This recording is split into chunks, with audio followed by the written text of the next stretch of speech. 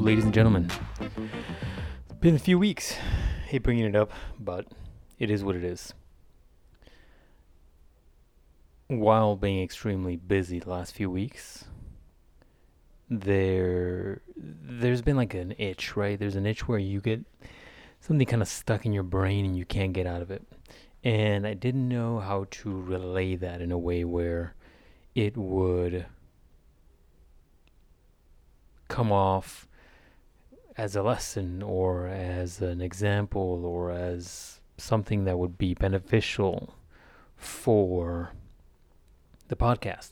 But ultimately, because this is just something that is in my brain, let's just get it out and see what we can do with it. It's almost like a reverse writer's block, but I digress. One of the memories that randomly popped in my head a few weeks ago was this memory from my youth when I would have had to have been maybe 12 years old. And I remember the bus stop would drop us off and I'd have to walk about a block or two to get to my home, right? And in that time, there was oftentimes some people I knew from school would walk with me because they lived nearby. And that day was a day where this kid I knew, I wouldn't even call him a friend at this point. It was just more of an acquaintance. We knew each other from classes or whatever. Lived in the neighborhood. Not close, but somewhat close. And his name was Josh. And Josh and I were walking from the bus stop I was walking towards my house and he would kind of go from there to his place. And keep in mind, I allude to this quite often on this podcast, and I allude to it probably more often than I should, but there's a very stark difference between who I have become and who I was as a child.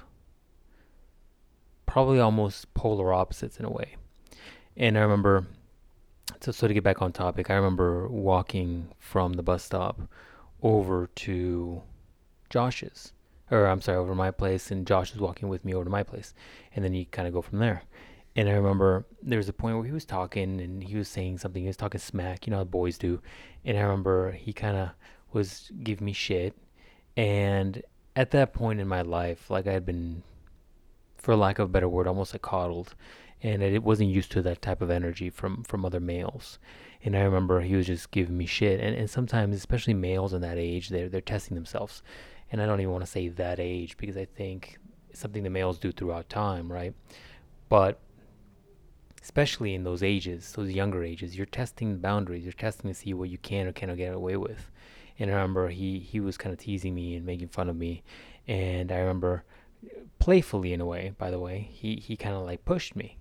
But we were still walking. It wasn't like he stopped and pushed me. Like we were walking and it was kind of making fun of me and he kind of pushed me. And I didn't think anything of it at that age in my life and who I was then. I wasn't very confrontational. I wasn't very courageous, I guess. I didn't have a lot of confidence in my own abilities and I didn't have a lot of confidence in who I was. And I remember feeling like, I just need to ignore this, right? I remember feeling that I needed to just squash it. I didn't want to be confrontational. I didn't want to get into a fight with a kid that, back then probably would have whooped my ass. And I vaguely remember that. And I do remember it is fascinating what you remember, right? Sometimes it's the feelings associated with the memories. And I remember when I was a young man at that moment feeling a little bit kind of scared, right? Because not in a sense of I thought he was going to beat me up, but it was one of those things where it's we didn't want to stir the pot, because in a situation like that, I wasn't confident. I've alluded to this a million times. I was a little chunky fat kid when I was younger, and when I think back to that memory, I think back to the feelings of that time. And while I wasn't petrified of him, I do remember feeling not confident if I continued to push the boundaries, right? But as I'm walking forward, I hear a noise, and I'm like, what is that noise? And as I walk forward, I hear my mom my mom has actually like stepped out of the house, and I just hear her yelling, and I can't tell what the hell she's saying, but she's like yelling, and she's like very animated. And I was like, what did she say? So as we're walking closer, I don't get what she's saying until I get closer. And some of you may know or may not know, I have a Hispanic background, and Hispanic people are typically more fiery in a sense, right? And I remember when I finally got close enough to I can hear what she was saying, she was just yelling up a storm, and she's like, push him back, in Spanish. She's like, push him back, don't let him kind of pick on you.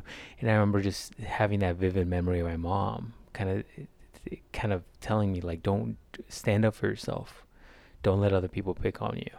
And while I don't, even to this day, I don't get the feeling that he was picking on me. He was just doing that playful guy thing of just talking smack and pushing. It didn't have ill intent, right? There was my mom, like sticking out, just fiery, just yelling, like just push him back, right? And at that point, I felt obligated to just kind of give him a little pushback, and I did.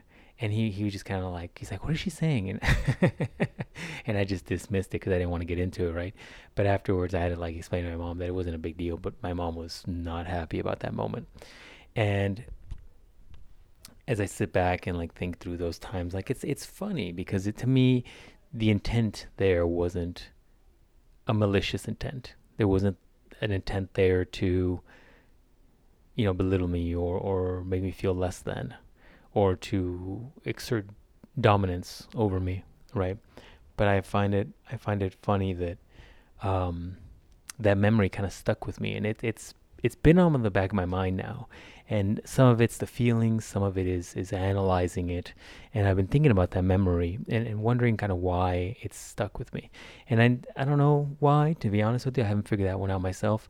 But it's interesting sometimes going back and analyzing and reviewing things for many reasons. One, to remind yourself of who you were in different phases of your life, and to really ask those deep questions of what changes would you make if you were there again. Secondly, to remind you of your evolution. See, we're so focused on the here and now, what you're doing next, what's going on next, what your goals are, what you're trying to achieve, that you don't sometimes take consideration and appreciation of the things you've done and then you've managed to achieve over a lifetime of experiences and choices. I myself am extremely guilty of not giving myself enough credit for what I've done, what I've accomplished, what I've done. That comes from a mindset of not wanting to rest on my laurels. That comes from a mindset of being aware that there is something there to discuss and review, but I'm more focused on the next. And that's just how I do things. It's the same way with my projects and the same way with my personal development stuff, right? Like, I'm aware of what I've accomplished. But for me, it's always like, what's the next thing? What's the next thing? And that is probably a major fault of mine, because one of my things I'm really trying to focus my mind around this year is to enjoy the journey, not just enjoy the final act, right?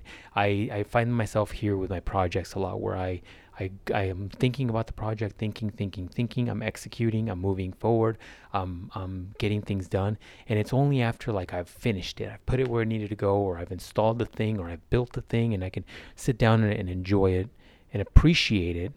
But it's a short window. It's a very short window. And so trying to enjoy the journey, enjoy the progress, and enjoy the lessons along the way is something I'm working very hard to do. But this applies back to that example I was giving you about the walking with Josh, right?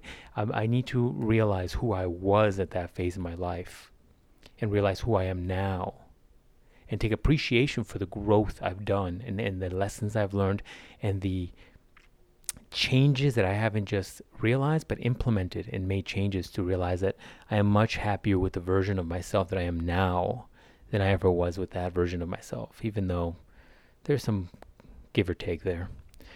And I think that's likely what I'm going to take out of this. See, I'm working on with this as we're talking, you and I. I think that's the lesson for this week's podcast. Apart from reanalyzing or analyzing your pasts, right? Because there are lessons to learn there. I think in addition to that is giving yourself credit for your growth in the last few years, if not your lifetime, to be honest.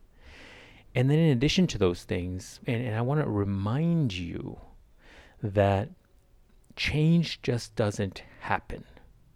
Throughout this podcast, I've been doing this for maybe a year or two on this podcast.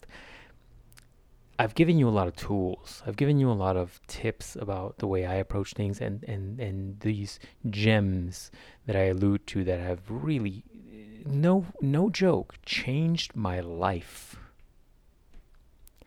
But listening to this podcast and applying the lessons that I'm trying to teach, I suppose, I hate phrasing it that way, but applying those lessons are two completely different things. And I can listen to a podcast and hear something and be like, oh my God, that's really cool, and never do anything with it. I do it all the time. I consume a tremendous amount of media. I've talked about this a million times. But for you have to actively choose to take the lessons, take the little gems I'm trying to instill upon you and apply them. And that only happens with self-analyzation and application. That's the only way that happens.